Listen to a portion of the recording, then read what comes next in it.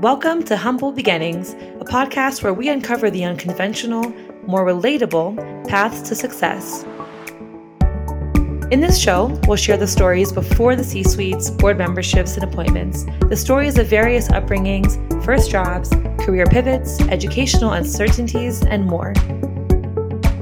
This is the place to hear about their lives from the GovCon executives themselves. We hope you enjoy. Hello, and welcome to an episode of Humble Beginnings, where we talk to GovCon executives about their unconventional paths to success. I'm your host, Amanda Zieta, and our guest today is Stephanie Mango. She's the president of CGI Federal. Thank you so much for being here today, Stephanie. Thanks for having me, Amanda. Of course. So, Stephanie, I understand that you grew up in the DMV area. Your dad was a scientist who worked for the government for most of his career. Did that influence you at all growing up? What was that like? Yeah, I used to think it was rare to be one of the people who grew up in the DMV area, but turns out there's actually quite a few of us still around, and those of us like me who left for a while and came back. I guess there's some draw to the area. My father was the first in his family to go to college, and he went all the way to get his doctorate, still trying to encourage me to do the same, even at this age. And he worked for the government his entire career, starting when he was in his early 20s. And that absolutely did influence me. I mean, he spent a lot of time teaching me about making sure what you were doing is contributing and adding value. And so he always viewed working with the government as one of the highest levels of service. So that's absolutely influenced me and my career decisions. Well, that makes sense. So when you decided to go to college and pursue your education at UVA, what led to your decision there, and how did that dictate what you studied in school? Yeah, so back when I went to school, getting UVA was much easier. I can tell you now, I would probably never get into UVA. And actually, I went to UVA to study math. Thought I was gonna be a great mathematician until I got to fourth semester calculus, at which point it turns out I wasn't going to be such a great mathematician. So then I decided to do accounting because I still loved numbers and was trying to figure out how to fit that in. And so I ended up getting my undergraduate degree in accounting. And so that's a interesting change, though, that happened when I got my degree in accounting. I used to intern over the summer. I've always worked most of my life. And so I interned over the summer and over the winter breaks. And I worked for a CPA firm, which is what everybody did when you were an accountant. Back then it was the Big 8 or Big 6. And I did auditing. And it was a very interesting career for those of you who do that. For those of you who don't, back in the day, it was very paper-based. And so you would sit in these conference rooms with stacks of paper and go through all this paper and tick and tie things and staple them onto the work papers. And you would sit in that conference room all day and nobody wanted to talk to you because you were the auditor. And I realized that this is not my job. And so realized, unfortunately, well into my last year of school that I'd picked the wrong career. And so definitely had some moments after that. Yeah. Was there a pivotal moment during that time? Was there someone who helped you or mentored you in that decision-making process? Yeah, I had a lot of good mentors. I did have a single professor who was probably one that I was closest to. And I went to him in a complete panic and said, Professor Nelson, I don't know what to do. Like I picked the wrong degree and now I'm about to graduate and I don't want to do this. What do I do? And then he gave me some of the best leadership advice ever. He said, first, don't panic. Just don't panic. And I said, okay, that's too late, but I'll take a couple breaths and try to stop panicking. And then he said, okay, well, what do you want to do? And I said, I'm not sure. Here's what attracted me to this in the first place. Here's what I like about it. And then here's what I really don't like about it. And he said, IT is the wave of the future because, this was in the 90s. And so I'm starting up this new master's program. Would you be interested in staying and doing this 15-month master's program in IT? You've got a great background to build on. he said, I'll give you a work study program so we can help you get through it. And I said, work study, I'm in. And so I was able to very quickly go ahead and start this master's program. I was a tax librarian while I did it throughout that period, and I loved it. Yeah, it seems like you were pretty used to just kind of working was it hard to work during school, especially during a master's program? Was that difficult at all, or were you kind of used to that? I was kind of used to that. I think I had my first job when I was 12. Not that we're allowed to totally work when you're 12. But, I took pictures for the community association for the pool passes. So like you would go to the little laminated cards. I did that starting when I was 12 because my mother was the manager of the community. And then really from then on, always have work. I did the phone sales for a while during high school. During college, I did a lot of interesting jobs. I was a carpenter. That's my wow. Yeah, it's usually one of my two truths and a lie facts is that I spent 2 years working as a carpenter in the theater, and so learned how to use all the power tools and enjoyed the catharsis of building a set. And then when the show's over, you destroy it all the next day. It was very very interesting job. But yeah, I've had a lot of positions throughout my early years. Wow, that's so interesting. What was the coolest set or set piece that you built, or was it all just kind of like backdrops and things like that? It was some pretty cool stuff. I think we did cabaret, and when we did the cabaret show, there were very colorful things. We had this huge. Anyone who's familiar with the show, there's the Kit Kat Club. And so we had these awesome, huge cats that were done on plywood that were bigger than I am, and they were a lot of fun to build. That's awesome. Yeah. All right. So you thought you were going to school for math, transitioned to the business school, then wanted to get an IT, did your master's. Tell us about your first job after your master's program and what you learned from that experience. Yeah, so my first job when I came out of school, I went to a company called American Management Systems, which then was merged in with CGI. When I started at AMS, I worked at the help desk for the Department of State. And on the help desk, I was supporting their financial system.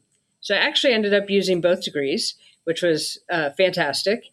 And I worked at that help desk for at least 3 years, and I loved it. I know not everybody loves that work. I absolutely loved it. And I loved it, one, as you may have noticed from what I just talked about with different jobs and switching my major a few times, I love to learn, and I like to do different things and put my hand to different things. And working on the help desk allowed me to do that.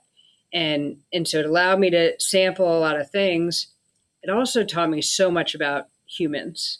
And when you think about what we do and what anyone in consulting does, it's all about humans and interacting and being empathetic. And so I would say I grew my EQ a lot in the years on the help desk. And I learned how to just be a good analyst because you get all sorts of different things thrown at you and you have to figure out how to get through them. And so I found it a very rewarding first position to have. And where did that take you afterwards, after those 3 years? So after those 3 years, I continued to work at the same agency, doing a number of different things. I worked on reporting for a while. I was a trainer. And interestingly, the first time that I did a training class, I got up and I was so petrified. I had to excuse myself and leave the room. And when I was able to pull myself together and come back, I couldn't find my words. And so I really struggled with public speaking. And people don't believe me because now you just hand me a microphone and a topic and I'm happy. Back, when I first started my career 28 years ago, I couldn't do any public speaking. So I worked with that customer for a long time, really loved it there, loved the people that I worked with, loved the mission of what we were doing. And so I would, occasionally get offers to go try something else. And I usually said no, because I was very happy with what I was doing. And I finally, probably about 4.5 years in, had a leader who said, no, you need to go. It's time.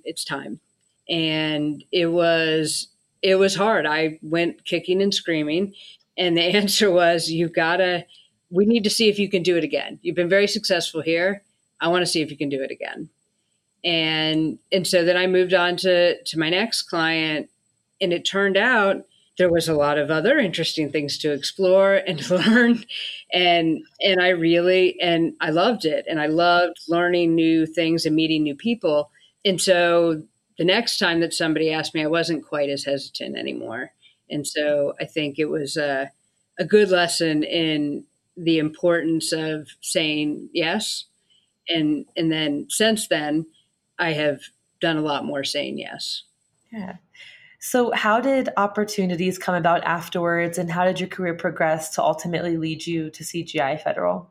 So opportunities is interesting, right? There's seeking opportunity, and then there is opportunity being presented to you. I am a big believer in you have to do a little bit of both. So you have to keep your eye out. And what I found was most effective for me is in just talking to people and asking questions and learning more about different parts of the business. You identify challenges or holes that exist in the organization, and then raise your hand to fill them. And so, my career progression was definitely not a ladder. I moved all over the place. I was, a team leader for a while. Then I went back to being an individual contributor, went back to being a leader. Then I went back to an individual contributor, and tried a lot of different roles. And with each one, there were some I was better at than others. But with each one, I gathered some set of skills. And what it turns out, this was completely unplanned on my part, but what it turns out is by trying a lot of different things, it gave me a good broad perspective. And that broad perspective positioned me for the role that I have now, with the understanding that I have now. What is that understanding? Just of what we do, okay. and how to motivate people. Like you don't, I think if I had taken a different path where I didn't try more things, I just wouldn't understand our business very well. Got it. That makes sense.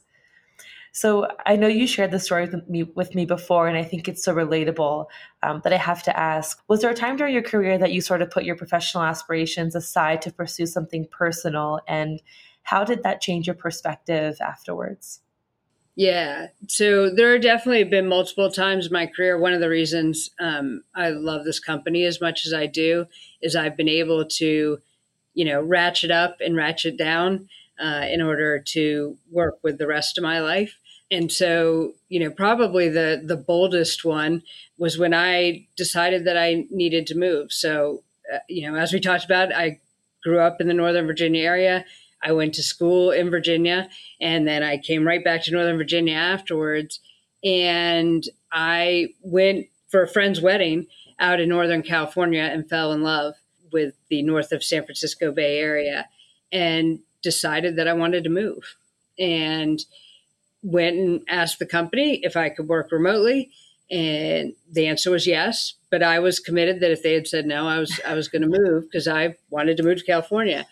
And I worked remotely for 4 years, way back when working remote wasn't hip yet. Before it was cool. Yep. Before it was cool.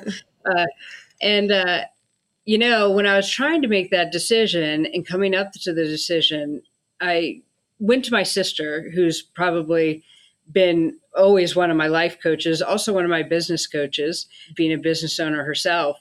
And I was hemming and hawing about, should I really do it, before I told the company. And she said, what's the absolute worst thing that could happen to you? And I said, well, the worst thing that could happen is I hate it and I move back. And she said, okay. Is that so bad? And I thought it was one of those, those little moments when something clicks into place and it changes you. And all of a sudden I realized that, the hemming and hawing that I was doing about certain decisions didn't make any sense. And I, since then, when I look at not wanting to leave that first client, when I look at a lot of different things, if I had just had the perspective of, if the decision's reversible, then don't spend a lot of time agonizing over it. Things would have been a little bit easier in a number of different scenarios. So that definitely changed my view. Yeah, I love that story. I think even though it seems like so easy, not easy to do, but today might seem easier since we do work remotely and COVID has made that kind of normal. I think it's important to hear that you can make it to these, C-suite executive positions and still kind of hold on to your passions and the things that you want to do that may not seem like they fit into this, corporate career path. So absolutely. Yeah. So you've encountered some unexpected turning points throughout your journey as well. How did you face those, taking on new positions, taking lateral positions for opportunities to come up? What was your mindset during those times? Yeah, my mindset, honestly, my mindset changed over the years, right? And so if I go back early on, that fear and uncertainty was something that I viewed as negative. And probably somewhere around that California move, which was about 9 years into my career, and I lived there for 4 years before I ended up deciding to come back. When I was having those moments, and those agonizing moments, it's changed though. And at some point around that move, all of a sudden, I started to really enjoy that feeling of uncertainty. And I started to really enjoy not exactly knowing the right answer and pushing myself. And when I made that flip, people talk about, the cliche, you got to get comfortable being uncomfortable. It's true though. And I found that as I gained more experience, I actually was energized by being uncomfortable. And that's what made me feel like I was really doing something, is when I really was out of my element just a little bit. So I think it's changed a lot.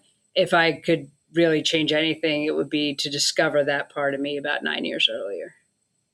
Reflection. Exactly. Yeah. We also know that not every position and boss and career opportunity is perfect, and we don't excel at everything we do. But I understand there was a moment in your career where someone actually told you that you couldn't excel at your current job. And so tell us about that experience, how you responded, and kind of how it drove you afterwards. Yeah. Everyone's not perfect. No managers are perfect. Yeah. Look, we're all humans. And so I think, with age, you gain perspective, and the perspective now that I have obviously is much different. But yeah, very early on in my first year, so at the beginning of my career, I had a boss who told me, interestingly, you're not that bright, and I'm not sure you're going to make it here. And that was a lot to internalize when you're 23. That first of all, somebody thinks, well, why do I not seem that bright? And you get all that self-doubt that creeps in. And then you're not going to make it here very long is not what you want to hear in your first year on a job. Now, that manager no longer works with us, and didn't actually make it too much longer. But for me, it was, while at first very difficult to internalize, it became something that was interesting that you think that. I'm going to prove you wrong. And it helped drive me after that. Now, again, when I look back and reflect, if I were wiser, I probably would have said that guy probably was having a terrible day. He probably didn't mean to say it the way it came out. And now I have perspective on that. At the time, though, I was able to use it as a driver. Yeah. That's a great takeaway. I think it's hard when you're 23 to think that way, but that's awesome that you did, because it could have gone any which way, unfortunately. Yes, it could have. All right. So tell us how the opportunity to lead CGI Federal came about, perhaps a few opportunities before that led to it, or, Yeah. how you're sitting here today. Mm-hmm.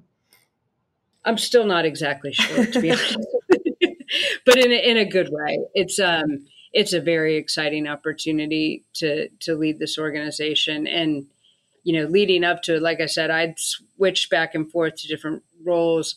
I led a product for a while, and what I found probably about 7 or 8 years ago, I was actually at a crossroads of choosing or being chosen whether I was going to go into being a business unit leader, which is a large P&L leader, or head down an individual contributor route where I was focused on implementing our strategy at the organizational level, and got really excited about going the individual contributor route, and then got asked to go the other route. And my first reaction was, oh, but I was really excited about that other thing, but okay, I'll give it a try. And it turned out I loved it. And leading a P&L, as we tend to refer to it, it brought together my love of working with other humans and getting to know other humans, with thinking about strategy and being able to look at both the long term and the short term and what we need to do in both. And it also offered me an opportunity. We're a big global company, to work with my counterparts in other parts of the globe more closely than I had before. And so I loved it. And as is true with everyone, when you have a position that you love, you naturally do better with it. It's just the way it is, right? And so I think as leaders, we're always trying to figure out what gets people passionate and then try to put them in a role that plays to that. Because when they're passionate, they can do amazing things. And so and one of my things is picking good leaders. And so when I went into that role, I was able to elevate others to come up and be leaders. And by choosing the right leaders, they make the organization successful. Great. Did you ever think any point in your life that you would exceed any expectations that you had set for yourself, or lead a company or fit the part of a C-suite executive? Was that something you had ever thought of before? No. Got to be completely honest with you.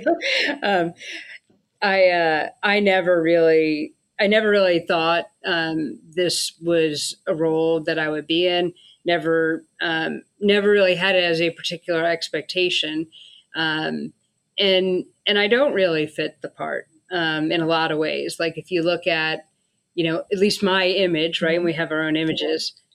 My image of somebody leading an organization is a certain amount of polish, and they're usually very tall humans. And I'm 5'1" on a good day, and I don't have the same polish in the way I speak or anything really. So no, it was never an expectation for me.